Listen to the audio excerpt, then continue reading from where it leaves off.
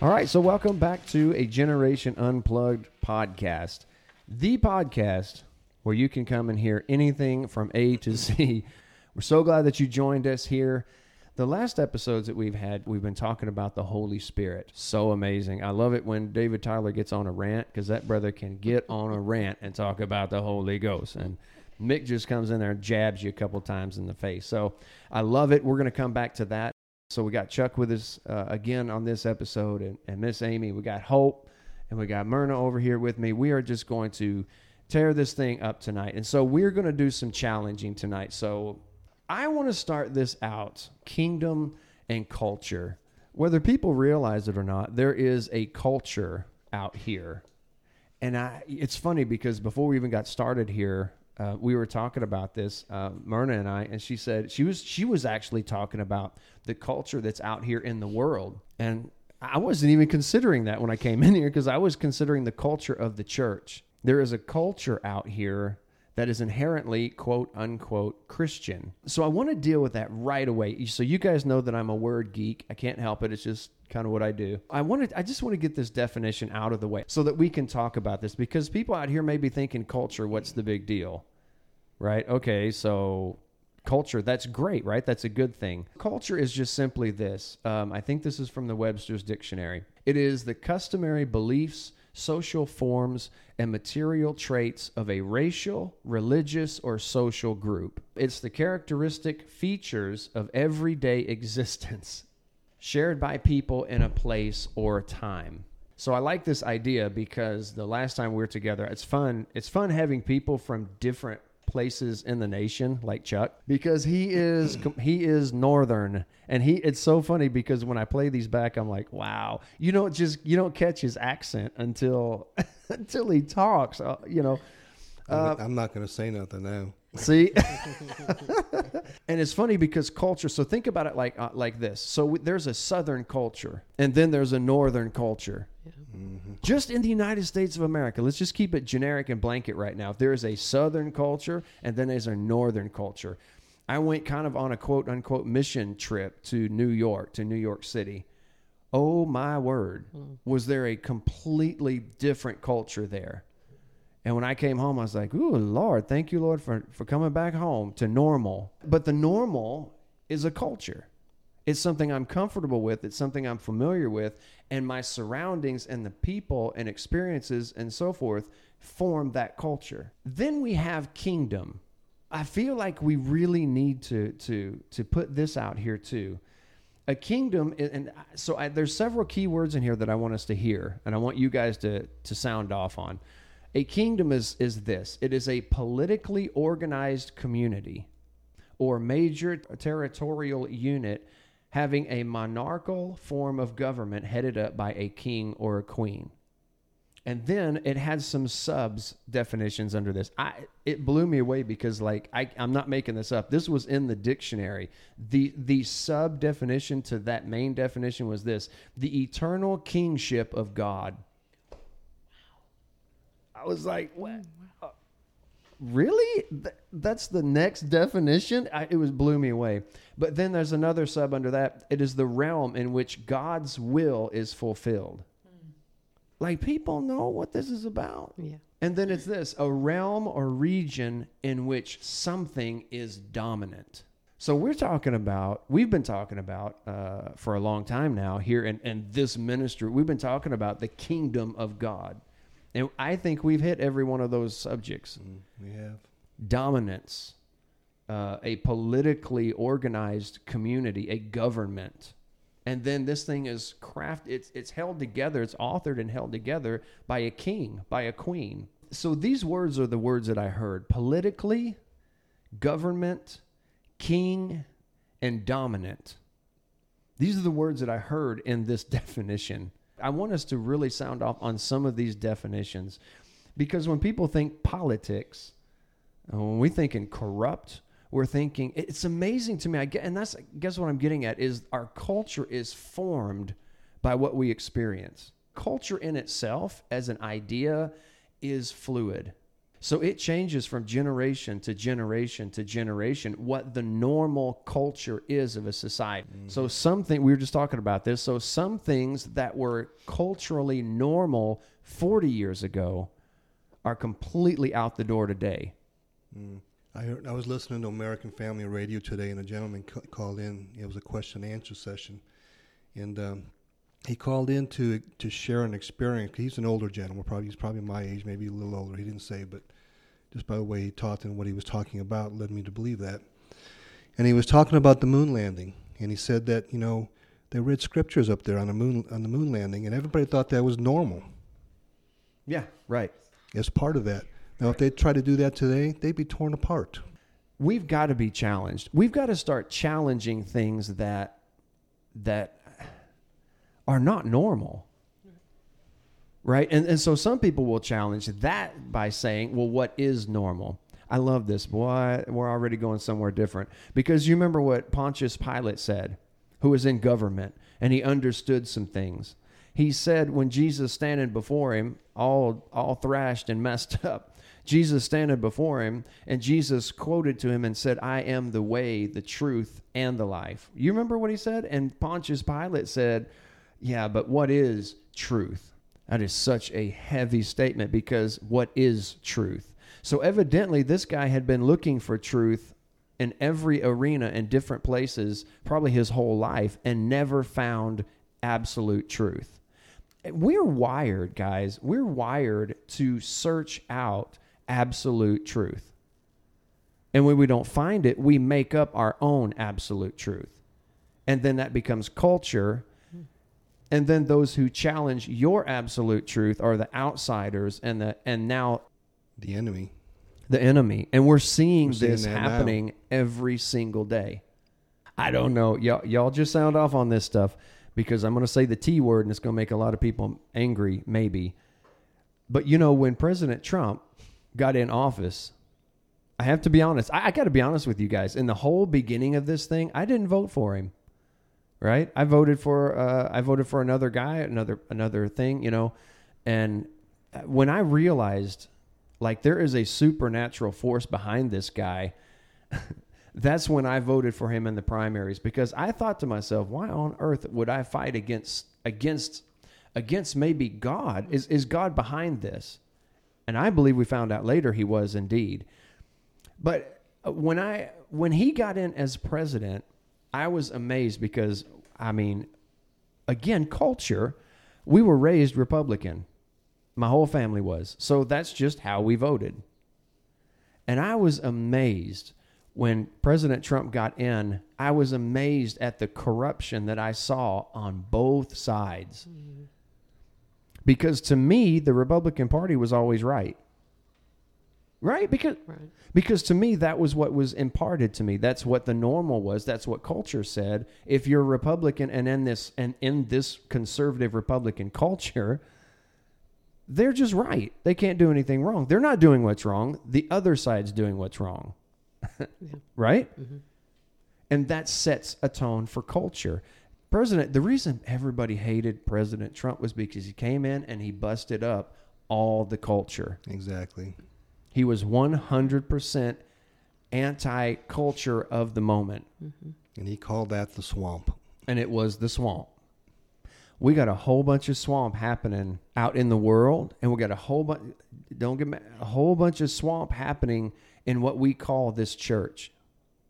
And we see it every day. And I'll be honest with you guys, sometimes it can be actually kind of discouraging.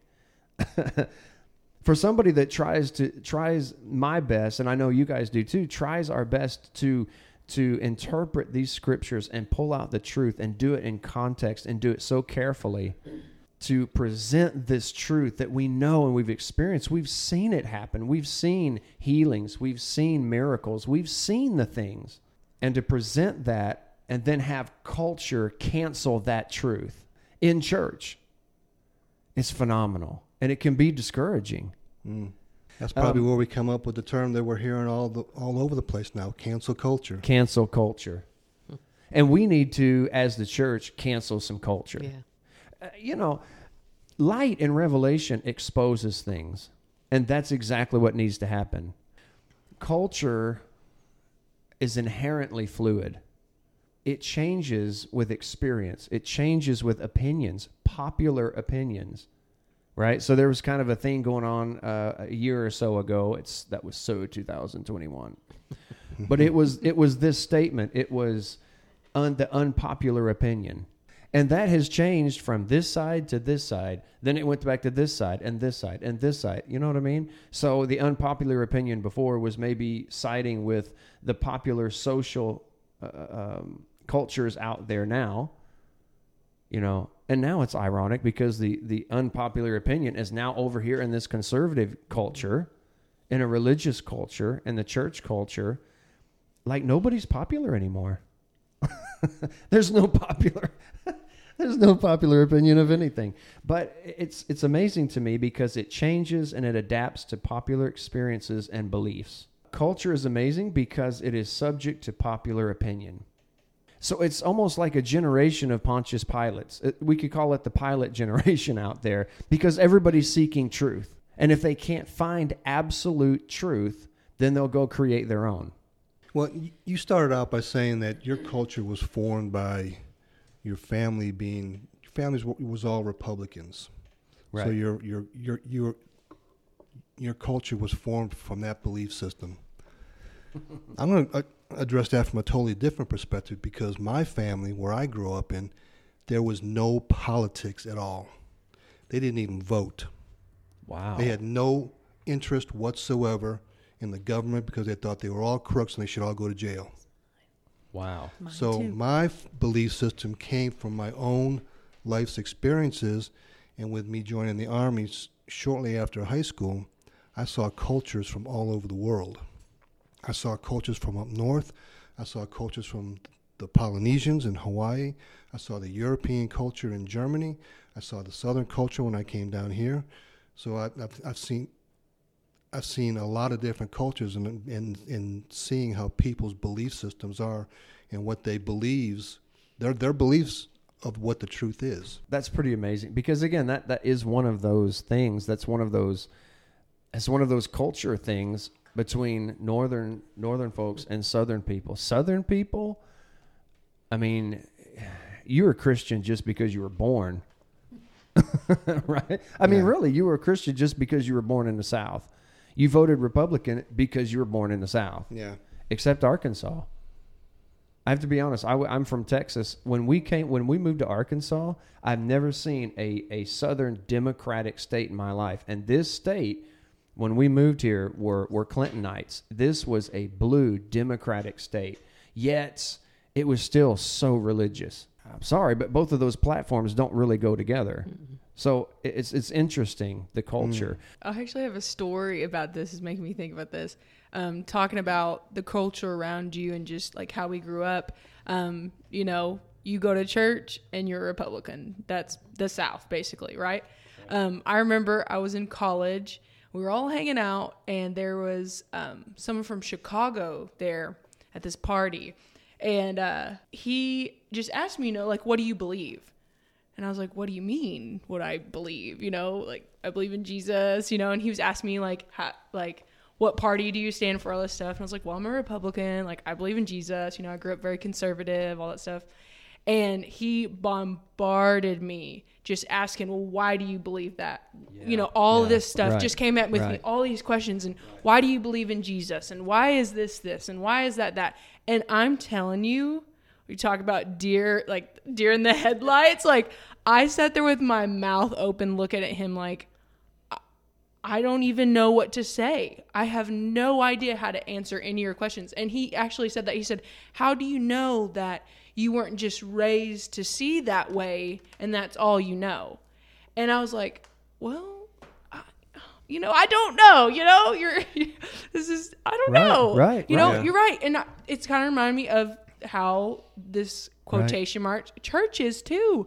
The world is coming at them with all these questions, and you're right. We're wired to know the truth. We're wired to seek Him, to seek God, and we have all these questions, and everything obviously is going around the world, and we have no idea how to answer this because it's become such a shallow, watered down truth and no one knows anything. And, I'm not trying to shout out to the Muslims or give them any kind of credit, but when you go talk to them, they can tell you exactly what they believe, and Right. So it makes me think about this, but I, like the millennial that I am, I went and Googled, just preparing for this podcast this week, just like why somebody would leave the Christian faith. Like why, because I obviously know the statistics are not very good for the upcoming generations to come. Right. So I just Googled, I was like, why would you leave the Christian faith? And I found this, and it said, they find the Bible's ethical demands personally off-putting, or feel the Christ faith isn't morally in line with the current cultural. I cannot say that. Cultural. Cultural. How do you say that? My gosh, people, I need to go to English class.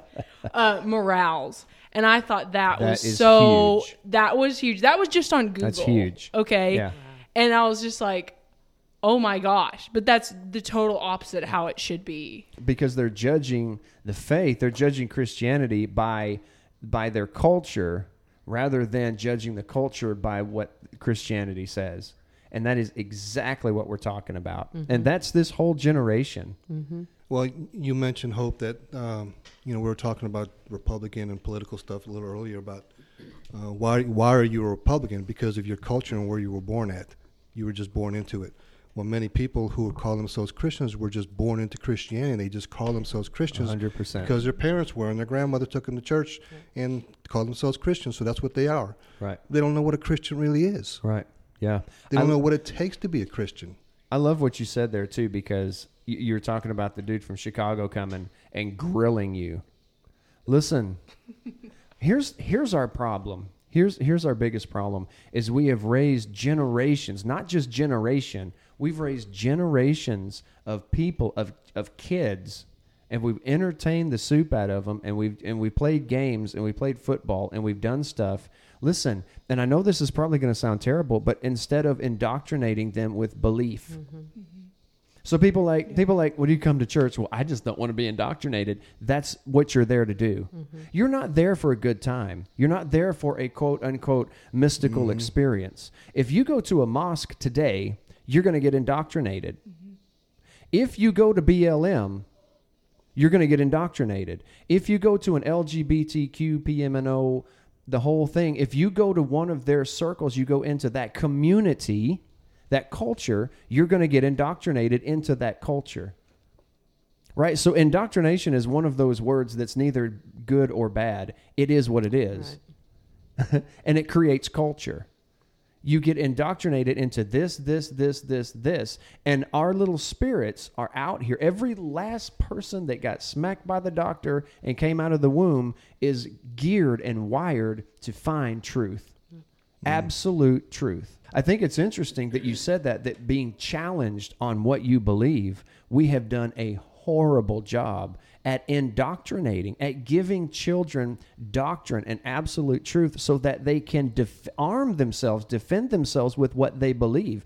And it makes me think of what you said this last podcast that we were together, when you talked about the Jehovah's Witness that came and asked you questions. What do you believe?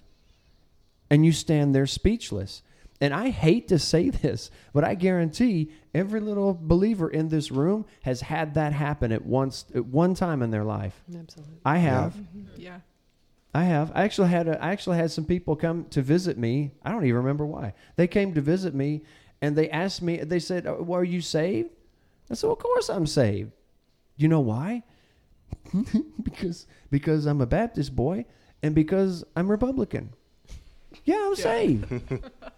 You guys know what I'm talking about. Exactly. And so I'm standing there, and he looked at me. I'll never forget the look on his face. He looked at me perplexed. And he said, well, how do you know? Cricket, cricket, cricket. Because I'm like, well, I mean, I just know. You know what I mean? I just know.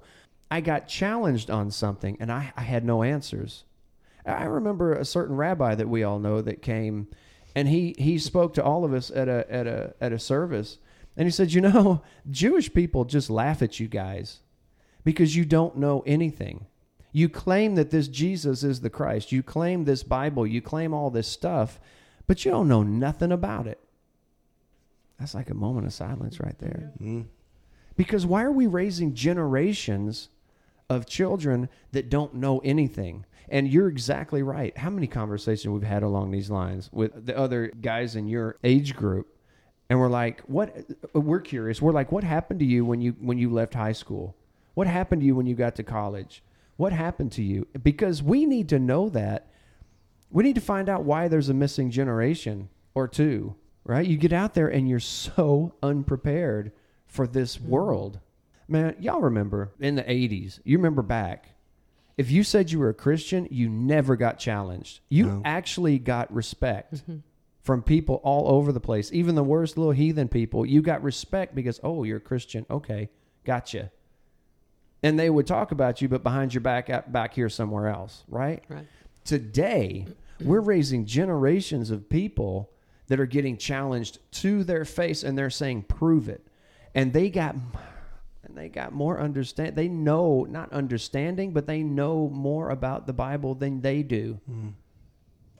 And that's the thing too. It's coming a day that they're literally talking about how Christians are the problem with them progressing, the world progressing. So not only it's not good that we don't know anything, right? But if we can't back up this truth, then we're in trouble. We're in trouble. Yeah, because if you can't back up the truth, you're never going to win anybody to Christ that way. Because they're going to have questions that you can't answer, and they're going to say, well, if you can't answer my question, I'll go over here. I'll go over to the mosque and ask them. Yeah, right. I'll go over to that Jehovah's Witness knocking on the door over there. Ask them. Because they know what they believe. Right. They know what they believe, and they stand firm on it. And they will not budge. They will not. It's their absolute. It's their absolute. They will not compromise. The church used to be this way. And we shouldn't as a Christian, as long as you know where your source is coming from. Right. And your backing is the Bible. Right. But you got to read it. You got to do know more it. than read it. You know, in most Christian, and this is the way I was raised. You went to church on Sunday. That was it. You got your hour. Right. And then when right. you were in church and people were getting fidgety and looking at their watch and says, "It's time to go yet?" Right. Thinking about chicken. And when you really think about it, or when you start trying to train yourself to be a real Christian, and you find out what it really takes to be a Christian, it's a lot of work. Right. It's very time consuming, because you can't just go to church 1 hour on a Sunday and figure it all out. Right. That Bible is so deep, and the deeper you dig into it, the deeper it gets. There's very few that get the word on Sunday, so. That's true too. Mic drop. So what you're saying is there's very few people that actually hear the truth. Amen. And it takes me back to Pilate again, standing there with Jesus. And Jesus said, I'm here as a representative of the truth. Here I am. How many people actually, y'all help me here, because how many people I wonder were in the world at his time? How many people was in the earth in his day when he was here on the planet? A fraction of what there is now. I mean, a fraction, right? But here's the deal. He only had 12 guys that were hardcore. We would call them hardcore, that were actual disciples, disciplined followers of Christ. He only had 12. And then even on his resurrection, when he was taken away in the clouds, and they met and gathered in the upper room of this other house, or whoever's house or wherever they met, there was only a couple hundred. What, like 270, 250? I mean, the numbers change with different people, whoever you ask. Listen, 200 people? How many people were on the planet at that time? And here is truth standing in your face. And he had miracles and he had signs. He had proof that he was the truth. He was fighting against two cultures, just exactly like we are today. He's fighting against two cultures. There was a culture of the world, and it was a Roman world, and it was everything that we experience today. It was homosexuality. Their prostitution was everywhere. In fact, prostitution was actually incorporated into religion. There was free living everywhere that you could do anything, anywhere, anytime, until the government actually met and said, wow, that's a little too much, and they would shut it down. I mean, you could do anything, be anywhere, do anything. You want to talk about diversification and inclusion. That was Rome. You could be anything, do anything, whatever, as long as you were a Roman citizen. So this was a culture he was dealing with there. He was also dealing with a religious culture that said, we have the truth. We are the truth. I don't know what you're doing, but that's not the truth. How confusing that's got to be. When you have one thing that's saying we're the church and we're right, and then you got another remnant piece over here that's saying, no, we're the truth and this is what's right. Guys, I'm telling you, and if David Tyler was here, he'd be falling out of his chair right now. Because why? Because what's going to make the difference? What's going to make the difference is the proof that we carry the truth. Proof. To a Muslim, it's the audacity to strap a bomb on yourself and go blow something up in the name of jihad and for Allah. To them, that's proof. That's evidence. Right? To a Buddhist, it may be a vision. It may be a quest. It may be some deep spiritual thing that they experience. It's proof that this is the truth. It's amazing. We said this earlier. Man, I'm talking a lot. Y'all need to say some more. It's amazing to me how experience governs so much stuff. Because experience will govern our culture and our belief system. And here we are. Man, and we are right here at the end of this podcast. So, hey, until next time, stay unplugged. We'll see you next time.